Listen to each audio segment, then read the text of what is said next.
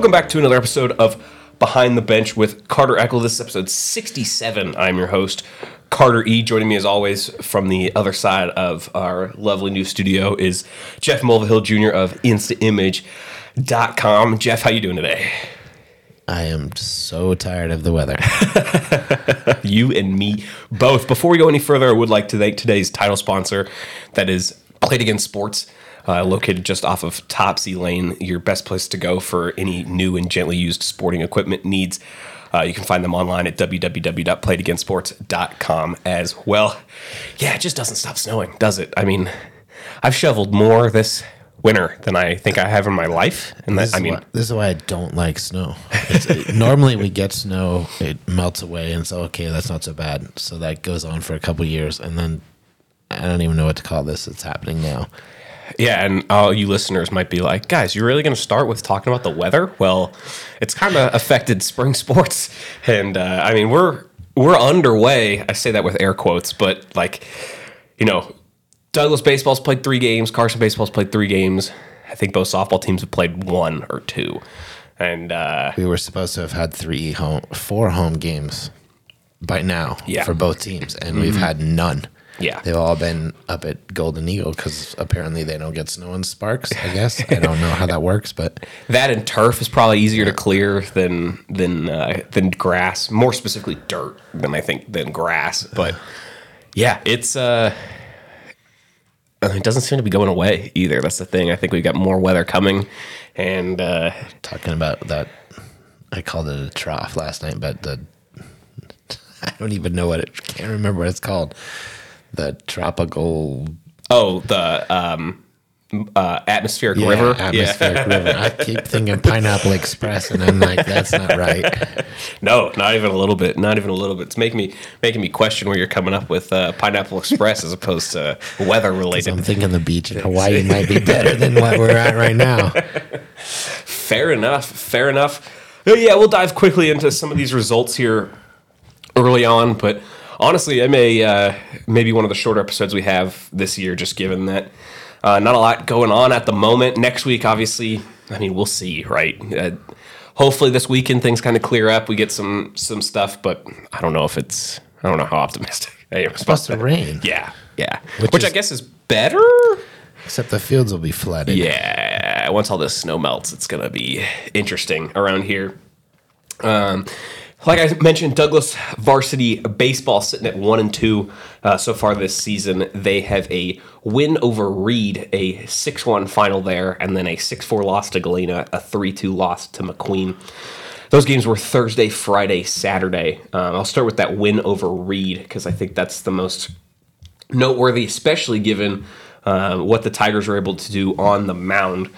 Of course, my computer is telling me that I don't have access to this. Anyways, it was a solid starting performance, 6 innings, 2 hits, I believe, and 12 strikeouts from Caden McIver in that 6-1 win over Reed. So very impressive there. Reed also committed 3 errors. That only run came in the bottom of the 7th. So it was 3-0 through 6, and then Douglas tacked on 3 more insurance runs in the top of the 7th. Gave one up in the bottom of the 7th, but I don't think that one will affect people too strongly there. But a very nice game from Caden McIver on the bump there. Only needed 75 pitches too, which is equally impressive. There on the batting side of things, through 3 games, Keegan Snooks is 4 for 5 so far, which is pretty. Excuse me, he is 2 for 4. I'm sorry, I misread that, with a pair of runs knocked in there. As well, so pretty impressive side of things for him there. There's definitely some new players to watch for Douglas High baseball. They have some shoes to fill from last year. Obviously, a really good team last year, had quite a few seniors, so that'll be something they will be tasked with this spring. I can't tell you how many times I've almost said this fall. It's not fall anymore. The weather makes me think it's fall, but it is confusing you. It is not fall. Gavin Davis is 3 for 7 with a double and 3 runs batted in. He currently leads the team as far as runs batted in go. Aaron Moss has 3 runs of his own. Jeffrey Peters has drawn 3 walks in 11 plate appearances, which is pretty impressive. He's hitting .333 at the moment. I know I mentioned Keegan Snooks on the batting side of things. He also has a start under his belt where he had 9 strikeouts, did not allow a run in 5 innings of work there. So pretty impressive stuff overall. I guess quickly to get to that Galena game, I know I kind of touched on some of those stats already, but Douglas was down 4-0 after 2 in that first game against the Grizzlies. Answered with 2 runs in the 4th, but gave up 2 more runs in the bottom of the 5th as Galena pulled away. Sean Lemming had a 2-run homer for the Tigers to get them on the board in the 4th inning there. And then, of course, 3-2 loss to McQueen. The McQueen was able to score that game-winning run in the top of the 7th inning. It was 2-2 after 2, and then it got just turned into a pitcher's duel a little bit before McQueen was able to get that final run across. Jeffrey Peters was 2 for 2 in that game. Gavin Davis 2 for 4 as well. That was where Keegan Snooks did not allow an earned run. Unfortunately, 2 errors for the Tigers cost them there, but 5 innings, 4 hits, 9 Ks there before Carter Bleeker and Gavin Davis took over in relief. Over on the softball side of things, Douglas leads off its season, it seems like annually, with a game against Spanish Springs. Might as well just match up, consistently 2 of the top programs in the North. 6-5 Spanish Springs. They were able to score 3 runs in the first inning, which allowed them to kind of pull away before Douglas mounted a little bit of a comeback, but the Cougars were able to put up a run in the 6th, in the 7th in order to get the win there. Douglas out hit Spanish Springs 11-7 in that game, but unfortunately committed 3 errors as well, which is, it's early season, so we'll see how things shake out there. Haley Wilkinson and Maddie Gooch both went 2 for 4 with 2 RBI apiece.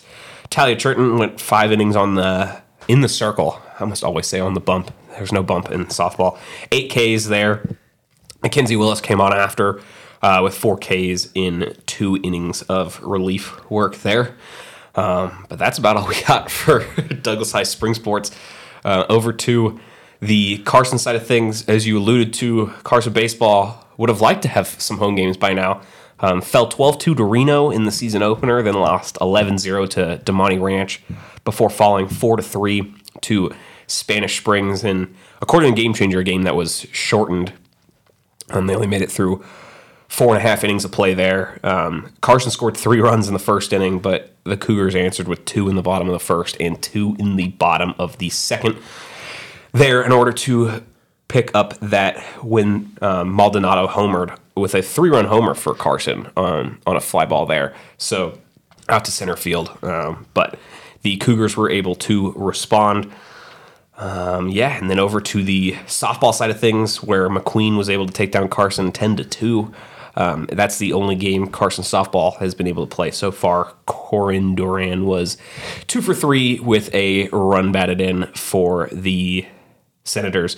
Jasmine Slater was 1 for 4 with an RBI knock as well. I got one other thing. Fire away. I have to give a big shout out to the Carson High bowling team. They took 2nd in the North, which is not yet an NIAA sanctioned sport. Okay. It is in the South, but it's not in the North yet. We're trying. But they kind of let it get away from them. They bowled against Fernley at GSR last week, and it was a fun season. My daughter's on the team, so she's brand new to it, so it's been a learning experience. But the team was amazing, and the chemistry of the team and the camaraderie, and it was just something special to watch. So they ended up taking 2nd. They kind of it's a very interesting, they call it a Baker format. Mm-hmm. Yeah. And it's really interesting. It's unique. If you've never seen bowling, for those of you that don't know, you share. You rotate. What are they called? Yeah, you rotate. There's 3 of you on a team. Through a frame. And then you rotate through the entire game. And obviously they put the best bowler to bowl in the 10th frame, so you get potentially 3 balls. But, very exciting. Fernley bowled out of their mind. It was, yes, Carson lost, but Fernley, they were amazing that day. So it's been a very cool experience to be involved with. And I've known the coaches historically, Lethco's and the Costas. This goes back, 10 or 12 years since I've been around. So It's fun to see the new coaches come in, and they're so good with the kids. It's really we had the team party last night, and it's just the camaraderie, and it's just been a great experience. So if anybody's interested, get out there, go talk to somebody. It's a cool thing. I will say I haven't had the fortune to cover bowling here in Nevada, but I did in my last job, and it is fascinating. Not only the scoring changes, I guess, in competitive bowling, especially with the bakers where you're alternating, which is not like if you show up to just bowl with friends, you're not typically alternating. You're going to roll all 10 frames yourself, and that's going to be your score. I'm fascinated by people who are talented at bowling because it's not something I've ever been able to master. Playing all sorts of sports as a kid, you try to focus on that spin, but to get a 9-pound ball to spin is not as easy. I spent some time last week with one of the coaches. He was drilling a bowling ball for my daughter, and we were talking, and I had no idea the level of sophistication. Yeah. I mean, all the different types of balls there are, and they all do something a little bit different. And then last night he starts talking about at the banquet about this one fella, Anthony, on the team. He's a senior, and he two-hand bowls, so he doesn't put his fingers into the ball. He holds the ball, and they were flipping the ball upside down and rotating. I'm like, wow, you have no clue that all that's going on, and you're watching on TV, and that ball takes that hook like that, and so it's quite an interesting sport. Yeah, I'm a big fastball right down the middle bowler. That's throw it hard, no. Yep, and just hope that it knocks everything out of the way. That is, I will not pretend to be a very adequate bowler by any stretches, but yeah, it is truly fascinating to see. Not only how much work goes into just getting the ball to do what you want, but like you said, all the different types of ways based off whether you have the ball, whether you use one hand or two hand, righty or lefty. Honestly, I'm sure some of it has to do with your form coming up too and how you finish. It is very, very fascinating thing to follow there. So congrats to the Senators for a second place finish there. For anybody looking for stories online too, I do have a nice little feature story coming out here tomorrow on the recordcourier.com on Douglas High senior Camden Miller, who tore ACL just a few games into her senior soccer season, missed entirety of basketball season, but is still looking to hopefully field college offers or is fielding college offers and is still trying to play basketball in college. I think it's definitely worth a read if you get the time. A big appreciation to her to be willing to share some of those challenges in life. I know it's not always easy to talk about that to somebody who is I don't know, relatively a stranger. I don't think of myself as a stranger, but at the same time, people are aware of me, but they don't don't really know me. So it's always very appreciated for people to talk about some of the struggles that you have, especially when with injuries like that, where you're in your routine, it's day to day. You got this is what I've done for my whole life, and then all of a sudden everything stops. Especially that close to the grand prize. Yeah, everything stops. Your whole routine changes, and you go shoot for her. Example, you go straight into surgery, and then you're just dealing with trying to relearn how to walk and the literal pain and swelling, and so she's almost through PT. But yeah, that is a story worth reading. I'll leave that there. But yeah, www.recordcourier.com/news/sports there. Jeff, I know you've been anxiously awaiting the start of this MLS season. Your LAFC, as we were talking about this weekend, went up 3-0. I decided to change the channel. It sounds like it got a little exciting after I switched over to some college hoops. I had to go somewhere in the middle of the game, so I saw the first 2 goals. And then I logged on to now this new Apple deal that they signed a 10-year, $10 billion deal with Apple to televise, or I don't know if you call it televise. It's on any Apple screen. So I have that. So I log on to that when I got to where I was going, and it said final 3-1. So I'm like, oh, okay, no big deal. They let Portland. And then I looked a little later, and it was final 3. I'm like, what is going on?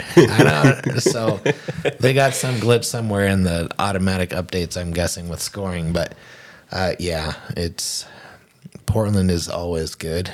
They're always pesky and hang around, and so.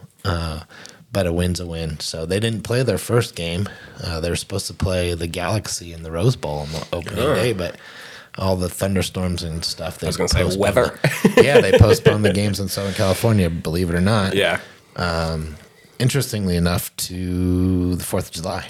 Oh, okay. So that should be a big one on the 4th of July to watch. So it's middle of the week this year, so I'm not quite sure how they're going to handle that with having a Saturday game. I think it's Tuesday this year, okay. 4th of July, which will be great up at the lake because everybody just takes a whole week off. So assuming that we don't still have snow on the ground. we might. I was actually talking to a buddy the other day, and is there going to be any beach at Lake Tahoe this year with how high the water levels might be? Snow on the fringes. Yeah. I'm going to be sitting on the road looking out at the lake this year. Lots of good stuff coming this weekend. We will have all sorts of baseball, softball, track previews coming this weekend. So yeah, be sure to stay tuned to that. Otherwise, Jeff, I know I just sidetracked there a little bit. LAFC came in as the Vegas odds favorite to win the MLS Cup. Do you agree with that? Is there another team that you think would be worth watching for any MLS fans out there? Well, guests of the pod, Ian and Pedro, would like Seattle, and I would have to say they look very strong. Last year they had the whole thing with there's multiple competitions that go on through the season, so they had the CCL championship, which they ended up winning, but they look very good. I will say the first game they played Colorado, and Colorado looks awful. I'm not alone in that opinion, but Ian and Pedro and I are texting each other during these games the whole time, giving each other a hard time, so it's always fun. But Seattle looks really good. They've got one of their key players back that went out with a knee injury last year, so they look good. Everybody's saying that the Eastern Conference is going to be stronger, but I don't know. I don't really think so. The interesting thing with LAFC they did last year, they did so many big changes in the middle of the season. People are kind of second guessing whether or not they have the team, but based on the fact that they brought players like Gareth Bale mid-season last year, the dude scored one goal, and it was the goal that tied them in the championship and pushed them into penalty kicks. So, who knows how much they paid him, but it was all worth it. It was all worth it. And you look back at that and it's like, okay, so he scored a couple goals, but that will forever go down in MLS history as one of, it was such a clutch goal, and it was such a powerful goal. And so, I don't know. It's the MLS season is very long. It's summertime when we're going to games, and there's all kinds of stuff in American sports to be going to during the summers, but Europe's not playing. So what transfers are going to come in and go out? And it's like in February, March, you have no clue what your team's going to look like in November. So it's quite interesting. I don't know that they're a salary cap league with some wonky rules that are too hard to explain and understand. So I'll be curious to see if they make those moves again, try to mid-season do something. And somewhat of it is, even like if you look at the Earthquakes, they had one of their major defenders go down, and they immediately found somebody. So the market seems to be, who knows what we're going to see in October. It'll be a totally different team potentially, and so, but you got to win games. Yeah, it's funny you mentioned the Earthquakes. I don't think Vegas was very high on them as far as odds. I want to say they might have been last. I would not doubt that, which has gotten me really thinking, because what I saw with the Earthquakes against Atlanta was not a last place team. So now, albeit Atlanta's in a similar type of thing, and the goals they gave up against Atlanta, This is going to be a very niche joke for anybody who doesn't follow the MLS, but does Chris Wondolowski still play for the Earthquakes? He coaches for them. He's like 55 now. No, he's not that old. He retired last year, but he's been playing for the Earthquakes since I was in elementary school. He played for them for a long time. Yeah, leading goal scorer in the MLS. So he's now a coach. With the Earthquakes. So still around, still helping. And you can see the influence. I mean, there's a couple of young kids Christian Espinosa is a hotshot kid, or a hot guy. He's a kid to me because he's half my age, but he's from Argentina. Then Jeremy Abobasi, who somehow the general manager at the Earthquakes got for a song out of Portland. He's a huge contributor, and you can see the influences of Wondolowski on him in particular because he plays that center forward. So it's been fun to watch. So Awesome. Well, I think that's going to do it for episode 67 of Behind the Bench. Thank you guys for listening. We will definitely have a lot more spring sports stuff, hopefully next week. I say definitely, but we'll see with this weather. Be sure to stay tuned to our website, so that's where our coverage will be the latest and the most up to date. It's going to be www.nevadaappeal.com/news/sports, as well as recordcourier.com/news/sports. Thank you again to today's title sponsor and Play It Again Sports, your best place to go for new and gently used sporting equipment needs. They are located in the Topsy Lane Shopping Center. You can also find them online at www.playitagainsports.com. Thanks as always to my producer, Jeff Mulvihill, instamage.com, and we will catch you guys next week. Take it easy.